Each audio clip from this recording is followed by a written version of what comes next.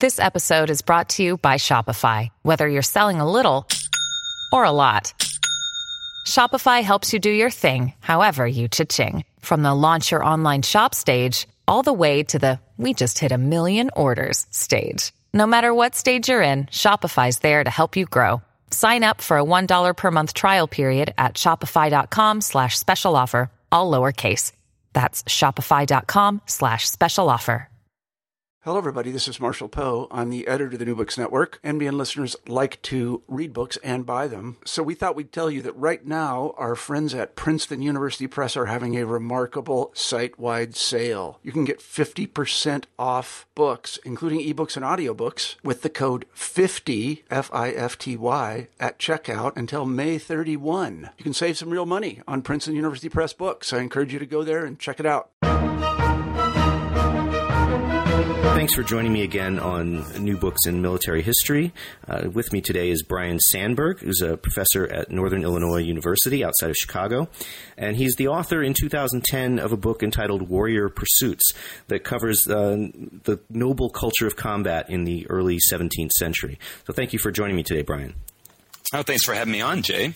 Well, why don't you tell us a little bit about yourself and how you came to write this particular book? Okay. Well, I'm a historian of early modern Europe and the Mediterranean, and I did my undergraduate work at the University of Texas at Austin, and there I took classes on a variety of subjects, but also war and society, and I became really fascinated with the history of early modern warfare, even though I was taking courses with a historian who was actually an Africanist. He did modern African history, but explored the deep past of African military history using oral history methods. So I became really interested in the earlier history of warfare. And then when it was time to head off to grad school, I went to University of Illinois at Urbana-Champaign. And one of the reasons why I chose that program was because you had John Lynn there and also Jeffrey Parker at the time, who were both doing exciting work on early modern European military history. So it seemed like the right program for me. And I went off to grad school thinking in terms of working on the military history of the French Revolution.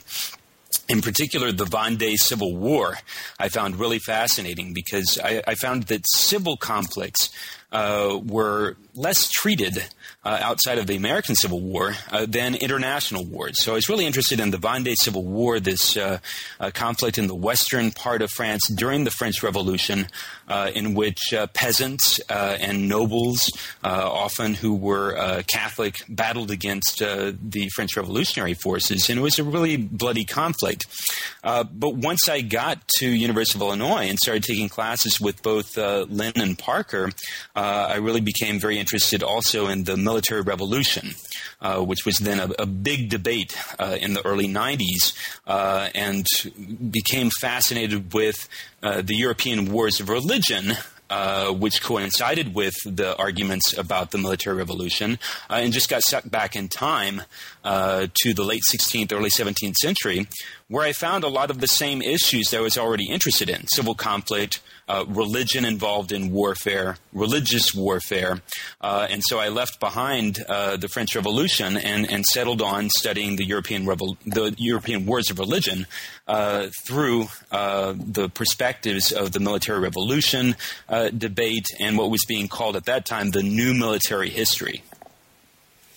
Right. One of the things I found fascinating about the book is precisely this focus on civil conflict, because it does allow you. I mean, the complexity of the social and the political, not only the political environment, which is there when you're talking about international war, but really the social environment as well, and the kind of local and regional focus that you get to really allows you to tease out some of these cultural elements that you're interested in looking at about people's relationships, ideas about war and conflict and religion, and it's really fruitful, I think.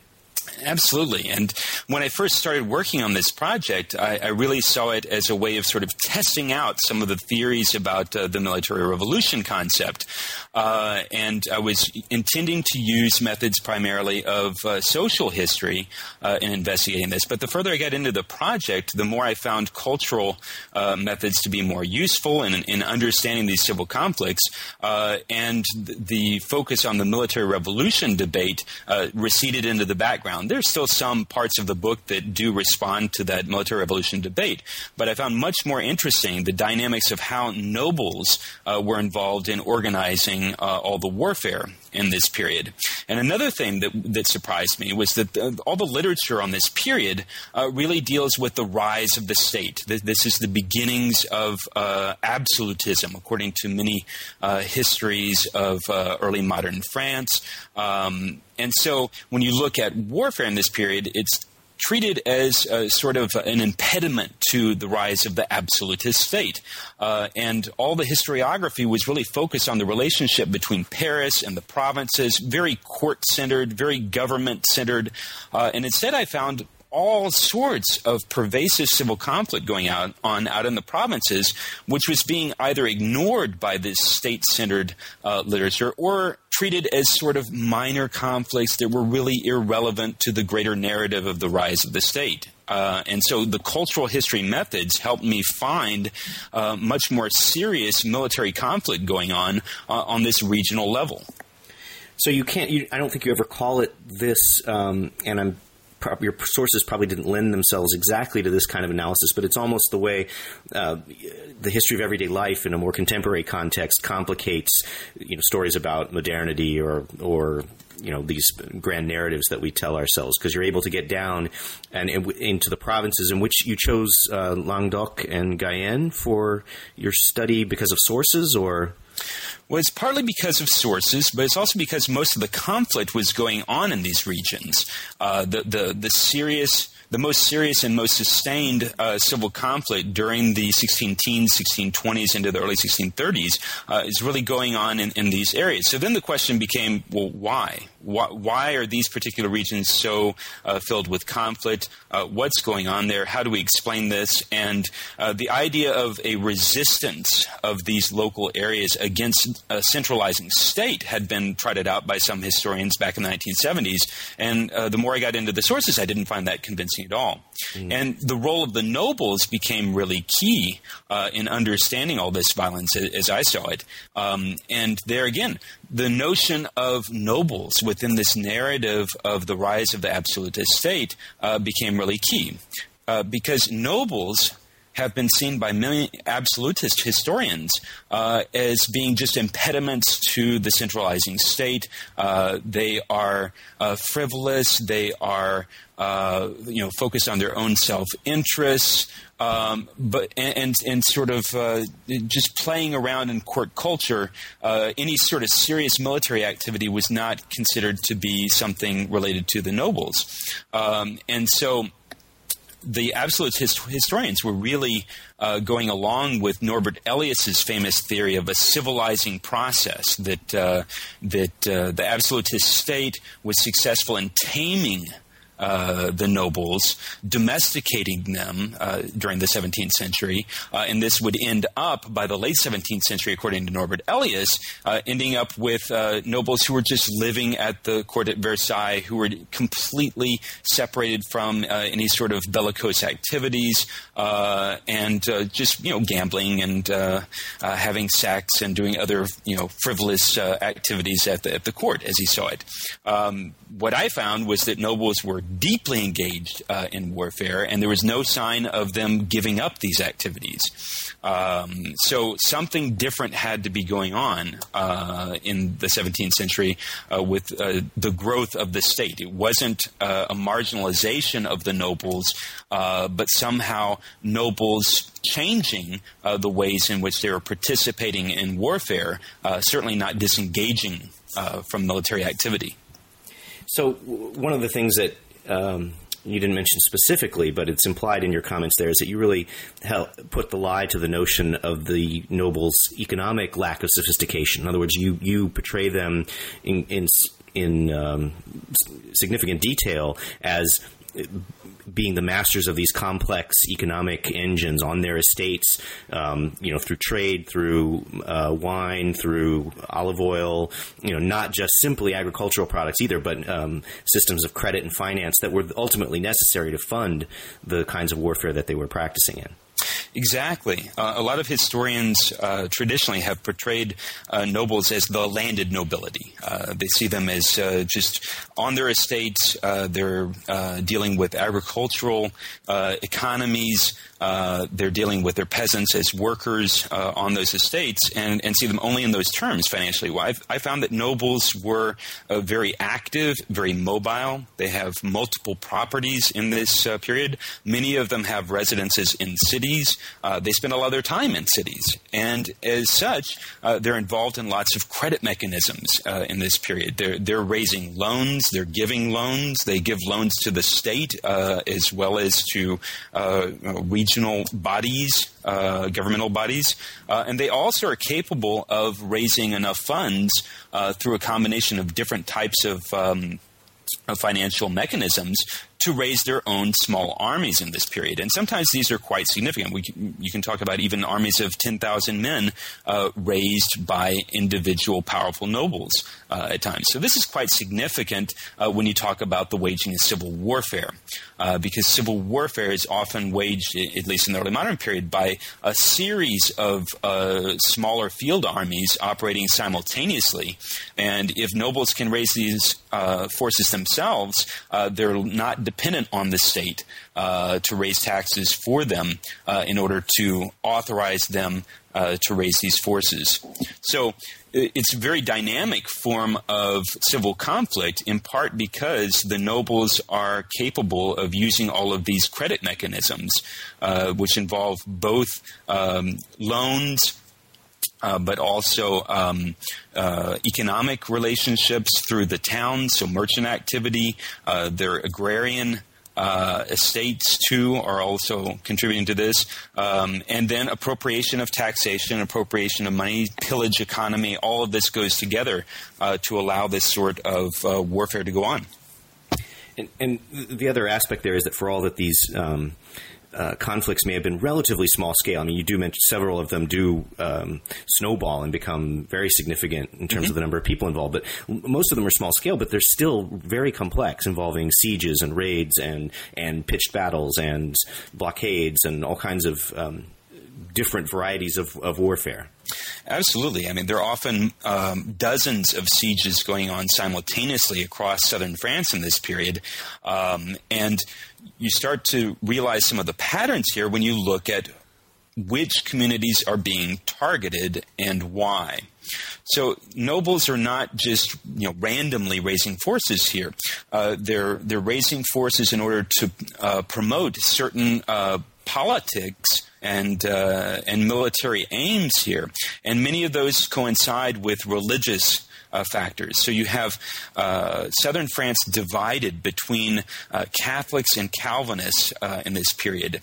And the further I got into the research, the more I started to realize that these two provinces are really the areas, when we're talking about Guyenne and Languedoc here, these are the two provinces that have the highest percentages of Huguenots or French Calvinists in them. So this is really a continuation, as I see it, of the French Wars of Religion. The famous Edict of Nantes in 1598 did not really succeed in halting religious violence. Instead, this continues throughout the first 3 decades of the 17th century with localized warfare between Catholics and Calvinists, and often over control of access to communities. So a lot of these sieges are attempts to control the population and to control access to space for missionaries and preachers of either side of this religious divide.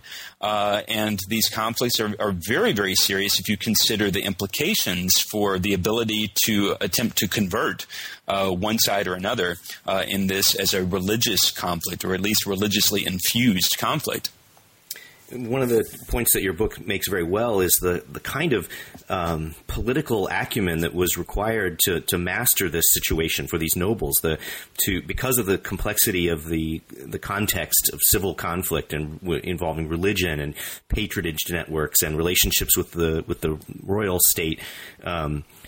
You got the sense that these people had to be on their toes constantly, managing finances, managing relationships, managing soldiers, and it was just an incredibly complex environment. Absolutely. I think sometimes today we think of military officers as having an exclusive role. We think in terms of their rank, and we think in terms of certain duties that are attached to said rank. You can't really understand early modern warfare if you take this sort of modern notion of officership and just drop it down in the 17th century.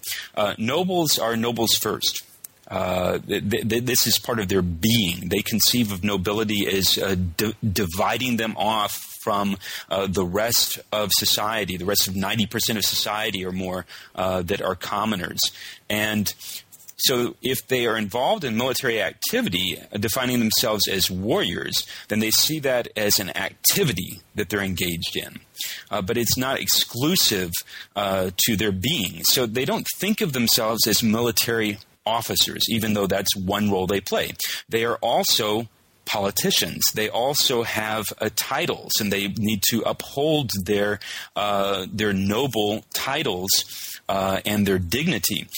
They also have lots of practical things that they have to engage in, even if they're acting as military commanders. They have to raise money continually, so they might have to leave their army or their troops for a time and head off to a city to handle credit problems. They also have to maintain their own properties, which are often far-flung. They might have to run off to the royal court to negotiate with other nobles or with the king wherever they are. So you have to see nobles in this period not just as military officers then, but as warriors who are nobles and who are also engaged in all of these different activities, basically wearing multiple hats at the same time. So it makes it hard to pin down their motives when they're doing military operations, because military operations are always dovetailing with negotiations. And here again, there's a real disconnect between our modern notions of warfare often. We think of, following Clausewitz, that war is a continuation of politics by other means. We think of diplomacy as one aspect of politics, and then war is separate. It goes on in between these periods of politics. Not for the nobles in this period. They conduct diplomacy constantly within a civil conflict at the same time that they're conducting operations. And this helps explain some of the reasons why nobles are sometimes changing sides during civil conflicts, because the politics are continually changing. So it's very complex to get into this as a researcher and as a historian dealing with the archives here. Very hard to decipher the motivations of individual nobles as they are simultaneously waging war and negotiating. One role that they play that you omitted in this discussion, but that you actually begin the book with, is their role as managers of a family and really a lineage, so a family across multiple generations. In some ways, that seemed to me like in their minds, their primary duty was to successfully manage the family, the notion of heirs and inheritance, and the maintenance of those, as you said, the maintenance of the concept of nobility in that lineage over time. And that, it seemed like a lot of what they were doing, whether it was economic or military or in terms of political alliances, was aimed ultimately at preserving that role for themselves. Oh, absolutely. And one of the things I think that's fascinating about the ways in which the nobles are mobilizing their own family networks is that we often take families as a given.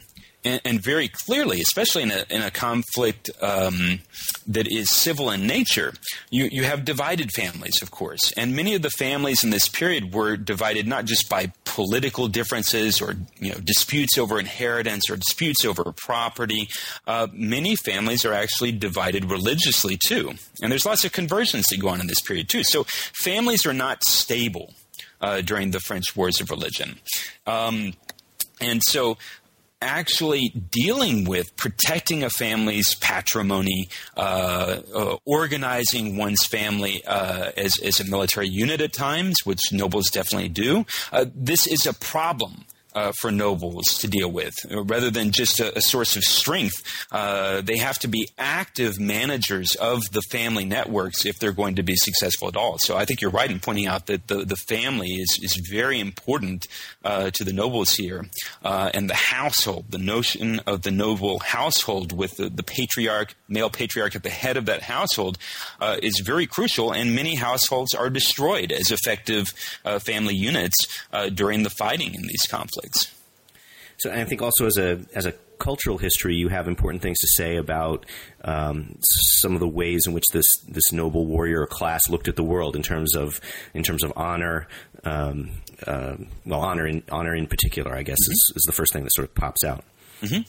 Yeah, this is one of the notions that I was able to really develop using cultural history methods, was looking at a range of different what I call bonds of nobility, ways in which nobles were able to construct ideas of community in the provinces, and honor is one of the most important of these.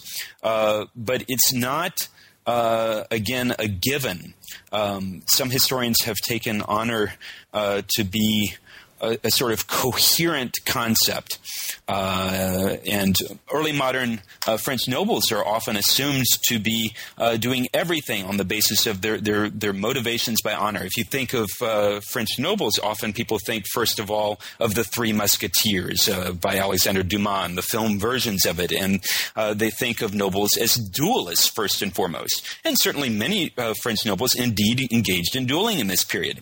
What's been forgotten is that that's really a small part of their engagement with violence. Their activities in civil warfare really dwarf their engagement in dueling, even though dueling culture is certainly part of the violence in this period. So honor, rather than being a sort of simplistic motor for interpersonal violence, I find to be a really complex and multi-layered concept, which can both fuel conflict within noble culture, but they can also provide a sense of community for nobles, a sense of brotherhood even for male nobles who are engaged in civil conflict. So I look at several different ways in which honor culture operates, and it has dimensions that relate to the notions of dignity and quality, the noble's position within the hierarchy of noble culture, but also to their religious activity. So a notion of sanctity is there,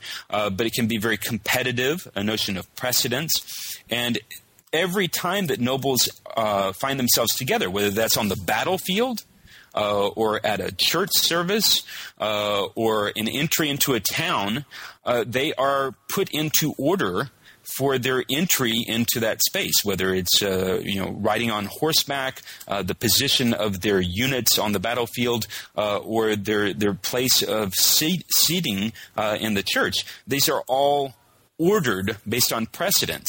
So they have constant competitions over this sort of precedence, and this does relate to the civil conflict too, not just to dueling, which some other historians had already recognized. Yeah, I think that the focus on dueling is another aspect, like the notion of the sort of simplistic landed aristocracy, the notion of a simple economy.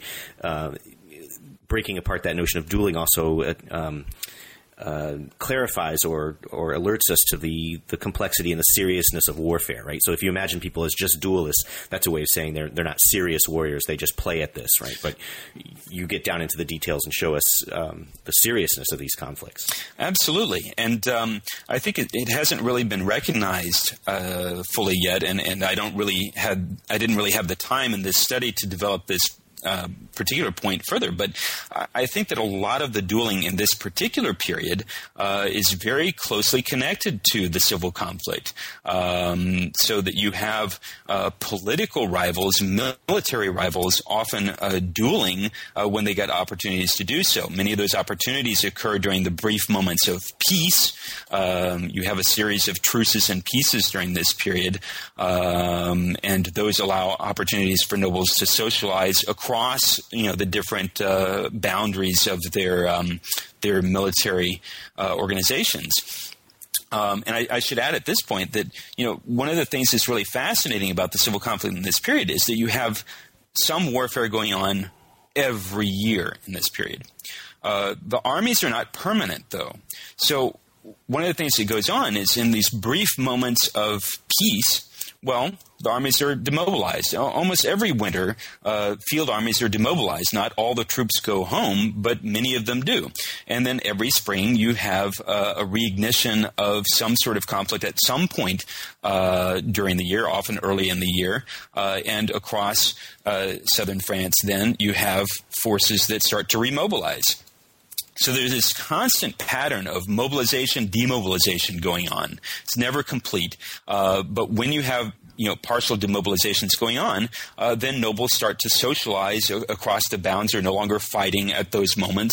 And those moments of socialization also are very dangerous. That's where you can have some of these dueling opportunities break out, especially when nobles are congregating in cities together. So a very war-filled period here. Very violent period, and so dueling could help highlight even further the civil conflict if somebody wanted to go through and try to research those duels systematically. So I think that's one of the opportunities that your focus on civil conflict creates is the that there isn't such a stark distinction between war and peace, that you can maintain a focus on military aspects and military culture across a significant span of time, because you don't have a clear kind of demarcation that obviously this is not true in all cases, but that you might have more frequently in international conflicts where there's a start and an end. Absolutely. And I'm not the only historian to see the French Wars of Religion as being these long conflicts, but there's several historians now, along with myself, who really see 1598 not as the end point of the French Wars of Religion, but instead see them stretching all the way to 1629 or even a little bit after that. So if you take that longer term view of the French Wars of Religion is stretching from around 1562 to 1629, then you can see that there are many pieces. Some of them are briefly effective for 6 months or even a year. Most of them are relatively ineffective, more like truces, and then they break down again. There are also lots of localized truces that will come into play for a brief period of time and then break down. So if you can see all of this period is involving low-level civil conflict, in regions across France, then you can really look at the intersections of war and peace as being constant here. Mm-hmm. So one of the central concepts that you discuss in the book is this idea of the culture of revolt that existed among these nobles. And I'll ask you to elaborate on that a little bit, but maybe also clear up a question that probably arises more from my ignorance than any failure of your book, and that is, how is it possible for a Catholic noble to revolt? In the sense that, in this conflict, isn't it always – it seems like it ought to always be the Calvinists who are identified as the rebels, who are, in opposition to the Catholic king. That's a really good question. I think that what I'm trying to get at with the idea of a cultural revolt is the notion that revolt is a way of doing religious politics in this period. And the notion of describing it as a culture of revolt is a subtle way of responding to another historian's way of looking at revolt in the early modern period in France. And this is the famous historian Arlette Joanna, who is not translated very much into English. And so certainly French historians know her work very well, but a lot of other early modern historians don't know her work. But she describes a duty to revolt. She sees early modern French nobles as doing politics in response to the state. She sees French nobles as motivated to revolt when there are times of threat to the notion of a mixed monarchy. basically, the idea of the French Constitution in this period, as they talked about it, was that the king would rule through consultation with the nobles. And so she sees this notion of a constitutional duty as being the major reason why nobles will engage in revolts throughout the 16th century and 17th century. I find it to be less of this sort of constitutional duty that's motivating nobles and much more localized religious politics. So in this sense, even Catholic nobles can be motivated to go into revolt or to take up arms, which is the way in which they talk about revolt. To take up arms for a cause is what they consider revolt to be. So when Catholic nobles take up arms, they do so because they see that the king or the king's ministers are not being tough enough on Calvinists within their society. Many of the hardline Catholics see Calvinists as heretics in this period, and certainly Calvinists also see Catholics as heretics in the period. So there are a lot of real steep tensions here. But it's possible for either militant Catholics or militant Calvinists to raise arms in order to pursue their religious political goals, and to do so through armed revolt. When they do revolt, though, they don't see themselves as in revolt against the king. They always claim to be doing something else. They're in revolt against the king's ministers. That's a classic sort of excuse in early modern French society. But they can also claim to be defending their church.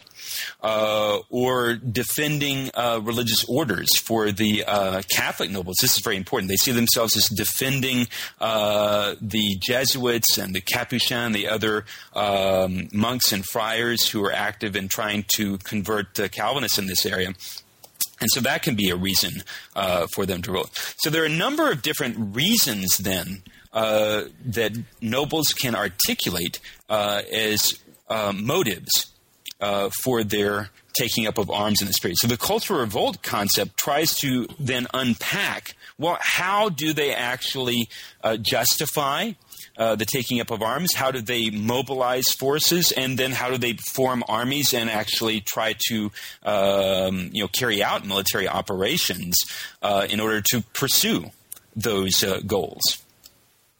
So rather than being the concept of a duty to revolt identifies it as a kind of defense of aristocratic liberty against the royal state, again with this notion of an encroaching absolutist state, whereas seeing it as a culture of revolt and looking at that context in which the state just becomes one element that's manipulated to further a particular cause, again, kind of complicates this notion of a kind of absolutism and the what was I going to say? The kind of weakness of aristocracy in the face of that advance. Exactly, and even though my book does not have an operational history within it, I tried to pay particular attention to what was going on with the military operations here. I think the military operations reveal what some of the nobles' motivations are. They certainly published pamphlets, justifying their action. They wrote letters to the king, to the ministers, to other nobles, justifying their actions too. So, I try to dissect, what they say there too. But if you look at their targets of their military campaigns, which cities and towns do they besiege? Which other nobles do they go after? How do they pursue military operations within the civil wars that are going on? I think that this helps reveal that their aims are not to try to, preserve a sense of the Constitution or to oppose the centralizing state. It's instead trying to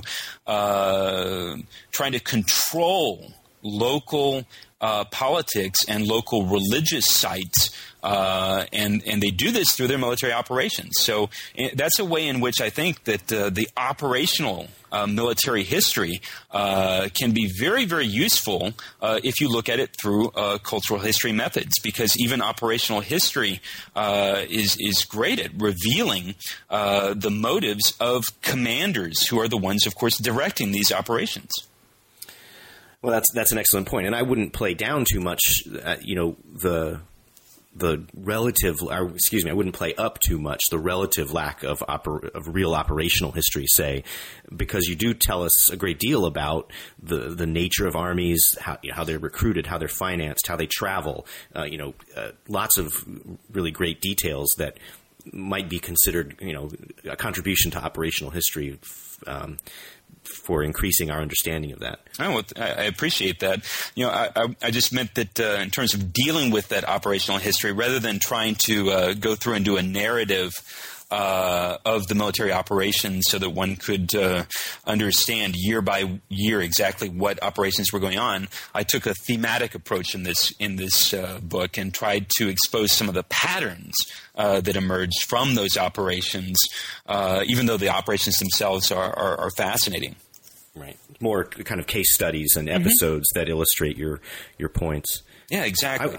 I was struck by one of the insights you have about the siege warfare in that particular context and how fraught it could be, and the fact that it was, in fact, they tended to be speedy operations because you never knew from which direction the next attack was going to come, where relief might come from, because you're in a sea of conflicting loyalties and conflicting military groups. Yeah, this for me was absolutely fascinating because I think a lot of the literature on civil conflict in English language, and especially published here in the United States, has been really colored by the experience of the American Civil War, which is in many ways not a typical civil war. I mean, the notion of a sectional conflict, and I know that there are some fuzzy edges around the Confederacy in the American Civil War, but nonetheless, the American Civil War, being this sectional conflict, is very, very different from most civil wars, which have interpenetrations of different populations. So in southern France in the early modern period, many Catholics and Calvinists were living within the same communities. You had divided communities. Other communities would be more solidly Catholic or more solidly, Protestant, but often nearby each other. So you have sort of Swiss cheese effect across the south of France, where you have all these different population groups that are Catholic and Calvinist in very close proximity to each other. So anytime there's any sort of outbreak of violence, even urban violence, nobles start to mobilize.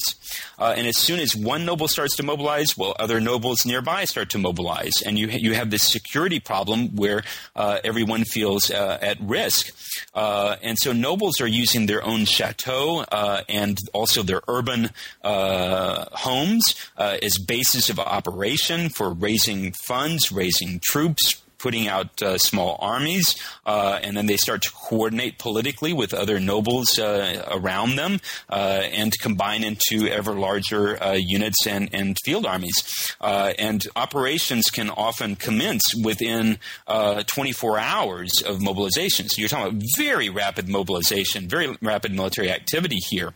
And so sieges then become really key at controlling the space, controlling strategic sites, controlling the regional space here, controlling the major highways that you have through southern France.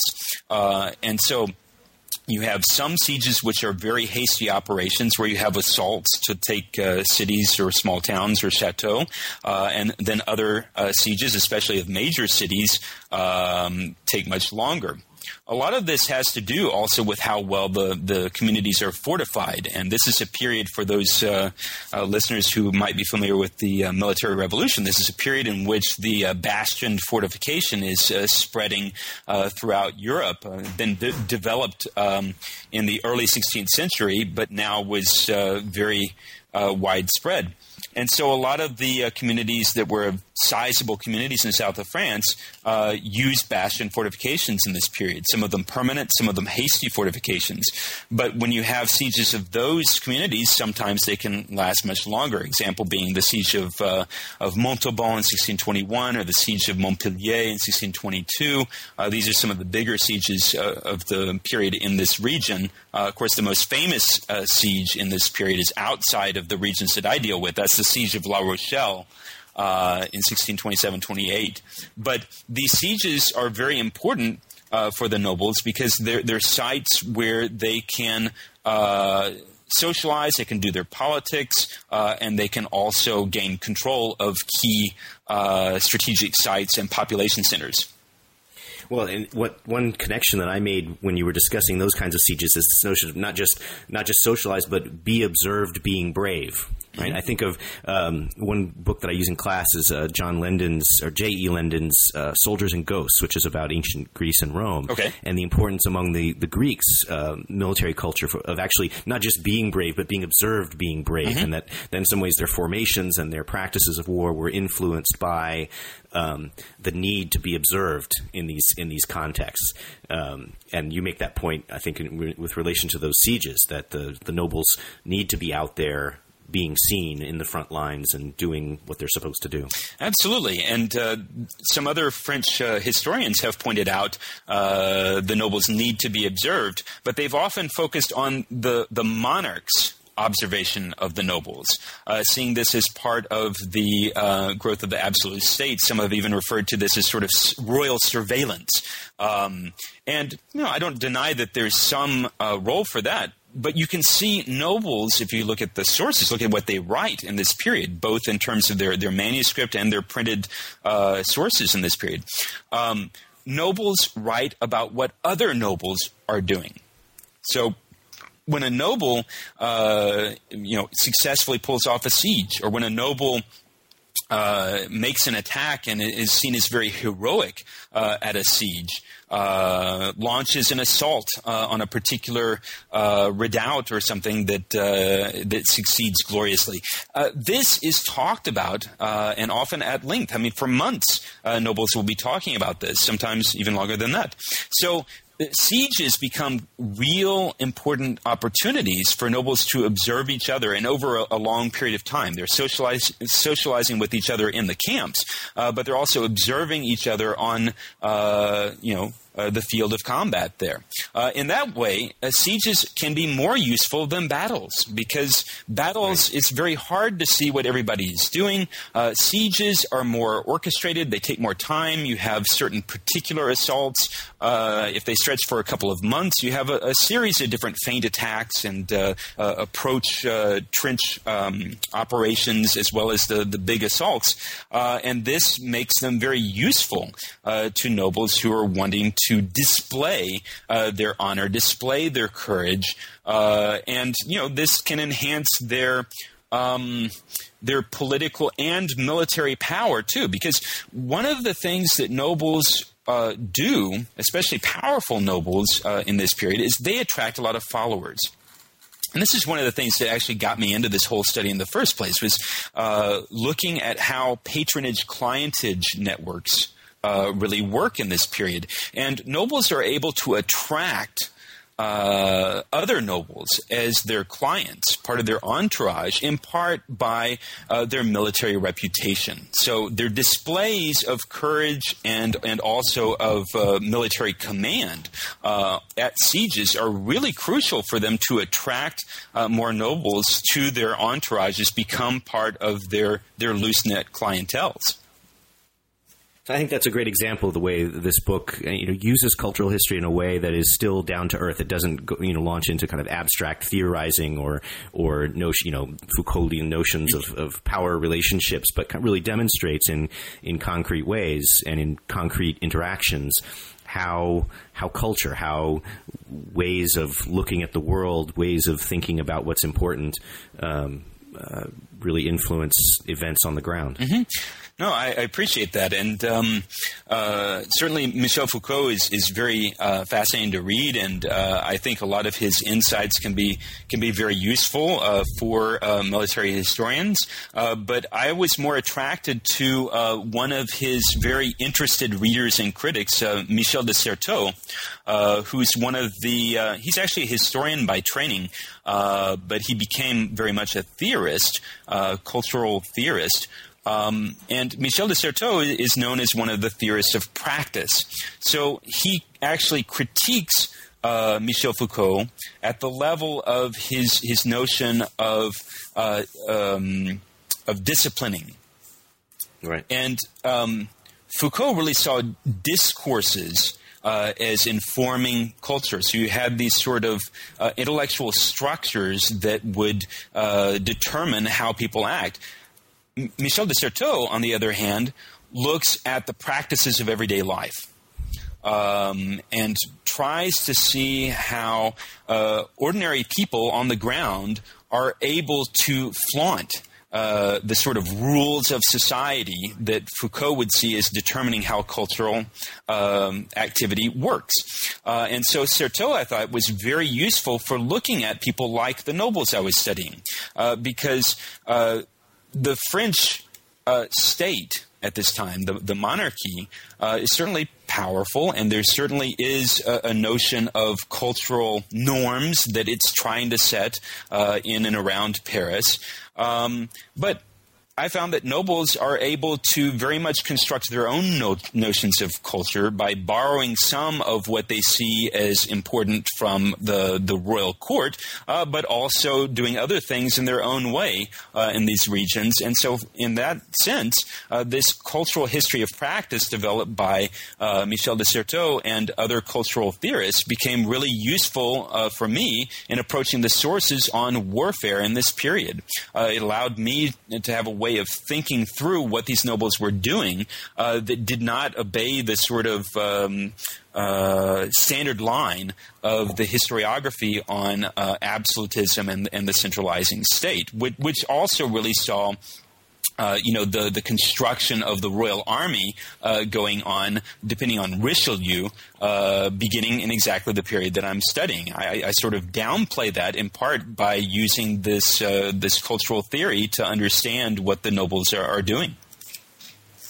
Well, this makes me curious what you're working on now. Then, what's the next piece going to be? Well, I have a book I'm trying to finish up right now, which is it's sort of a sequel to Warrior Pursuits. When I first started Warrior Pursuits, since I was conditioned by the historiography I've been describing, this absolutist historiography, I expected to find that the nobles were indeed very self-interested and not dealing with larger causes. They were just sort of resisting the centralizing state. But I wanted to figure out, well, how were they doing that? And the further I got into it, the more I discovered that religion was really important to understanding what was going on. And I managed to work in a lot of the religious aspects into Warrior Pursuits. But there are many other dynamics of religious violence going on in this period. So what I do in the new project is I focus on religious violence and sectarian conflict in the same period, and look at how the dynamics of religious conflict are really shaping the period.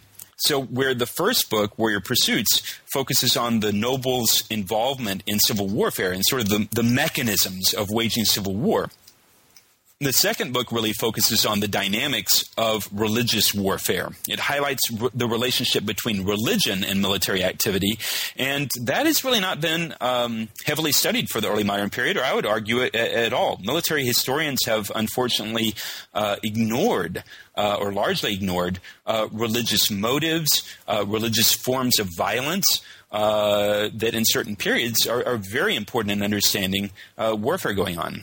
And so that's what I'm trying to do in the second project, is look at the period after the Edict of Nantes as a real continuation of the French Wars of Religion, and then inquire, well, how can we look at religious violence as being a central part of warfare in this particular period? Sure, and when you have notions of heresy involved, there's bound to be a complicated relationship to violence there. Oh, definitely. Are there witch hunts and things like that are going on at the same time, or there are some witch hunts in this period, but that is really pretty marginal compared with the amount of religious warfare going on. Yeah. And one of the things I try to do in this new project is look at intersections between religious warfare and other forms of religious violence. People have looked at religious violence like crowd riots, for example, in a city environment, or who have looked at iconoclasm, often separate those out. They see this as sort of movements of social violence. whether it's peasants or urban workers who are doing the violence or clergy who are involved in it, they see religious violence as not really being religious warfare, but instead as a sort of social movement that can turn violent. And in doing the work on Warrior Pursuits, I found a lot of material that shows that the nobles, but also the townspeople in this period are very involved in not just fighting the civil wars, but in promoting religious violence, and that includes outright religious warfare. So this book tries to really deal with that in a complex way, and it's very, very difficult to do that because the period is so chaotic, and also there are not so many great models for how one integrates religious history and military history. Well, great. We'll look forward to that. One thing I like to ask authors as well is what else they're reading, or what else might we look at in a recent book that would relate to military history that other people would find valuable. Because I think the idea of this podcast is to expose people to serious scholarly works, and one thing that you do when you're engaging in this kind of scholarship is you develop these networks, right? And so that each author I interview is plugged into quite a different network usually, and leads us in different directions, which I find fascinating. So you can sidestep the question if you're not prepared or beg for more time. But is there something recent that you found especially interesting and thought provoking? Sure.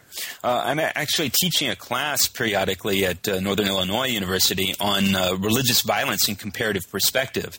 And this sort of supports the current work that I'm doing in my own research. And it's absolutely fascinating. I deal with religious violence from around 1500 right up to the present. And so what I try to do is look at studies of the European wars of religion and then compare them with later periods of religious violence, including religious violence in Iraq and Afghanistan today. So just a couple of the books that I use in that course I think would be really interesting for anyone interested in religious violence. One of them is called The Four Horsemen of the Apocalypse. This is written by Andrew Cunningham and Ole Peter Grell. And it's a study of the European wars of religion through the lens of apocalypse. And it's interesting for people who are curious about the 30 Years' War or the English Civil Wars, as well as the French Wars of Religion, Dutch Revolt. That's a really fascinating book. I also use in that course a book that's about the St. Bartholomew's Day Massacre called Beneath the Cross. And although that's very much focused on an urban massacre, its author, Barbara Diefendorf, does, I think, nicely point out how the early stages of the French Wars of Religion were affecting the politics and the development of violence within the French capital of Paris. Another one that I find really fascinating is by Mark Juergensmeyer, who's actually a historical sociologist. He has a book called Terror in the Mind of God, which is a comparative study of religiously motivated violence and terrorism in the contemporary period. So Al-Qaeda is one of his case studies there, but then he also looks at anti-abortion bombings in the United States. He looks at violence going on in Palestine and other areas around the world today. So that it's an interesting contrast to look at some of these works at dealing with the European wars of religion and more recent studies of religious violence today. And one of the interesting things about these contemporary studies like Mark Juergensmeyer's or R. Scott Appleby, who deal with religious violence today, many of them actually draw on a lot of the insights from the European wars of religion, and they cite the literature from the French wars of religion and the 30 Years' War as they try to analyze today's religious violence around the world. It strikes me that oftentimes, the way people talk about Islam today is in terms of a kind of what I want to say is an ontological model where Christianity went through these things hundreds of years ago with schisms and but we eventually kind of figured it out, how to live with each other and be nice. And Sunnis and Shiites will figure that out eventually. So some of it strikes me as kind of simplistic, but it sounds like these books really make some fruitful comparisons. Absolutely, and realize that this notion that somehow the West is beyond religious violence, this stems precisely from the period I study in Warrior Pursuits. The notion of the Edict of Nantes as an edict of toleration that ended the French wars of religion is exactly what I'm critiquing in that book and in my current work. So the notion that Europe has somehow, or the West has somehow gotten away from problems of religious violence, I think is misguided. One of the things that Mark Juergensmeyer is able to show is that civil violence during the civil rights movement back in the 1960s, as well as 1980s, 1990s, violence over issues like abortion involved religious violence. There are ways in which one can see connections between the motives, the religious motives for violence, and a number of extremist groups in the United States, in Western Europe today, in Eastern Europe too, for that matter. So once you throw out the narrative that would say that the West is somehow beyond religious violence completely, then you start to see lots of interesting intersections. And there are ways in which one can analyze religiously motivated groups' violent activities, regardless of religion. Islam is not the only violent religion somehow. Christians can be very violent. Buddhists can be violent, something that a lot of people don't want to explore. But members of any religious community can be violent. The question is how, when, and why then. And so looking at these comparative contexts, I think, is a good way of getting out of the sort of conventional historiographical trends which would lead us to accept assumptions like Islam is somehow violent and the West has gotten beyond any notion of religious violence. Right, Peace of Westphalia tops off the Edict of Nantes, and we've got it all figured out. Right, exactly. Well, that's great. Thank you so much for joining me today. I'm sure listeners enjoyed listening to you talk about your book. Oh, well, thanks for the opportunity to come on the show and to talk about Warrior Pursuits. This was a lot of fun.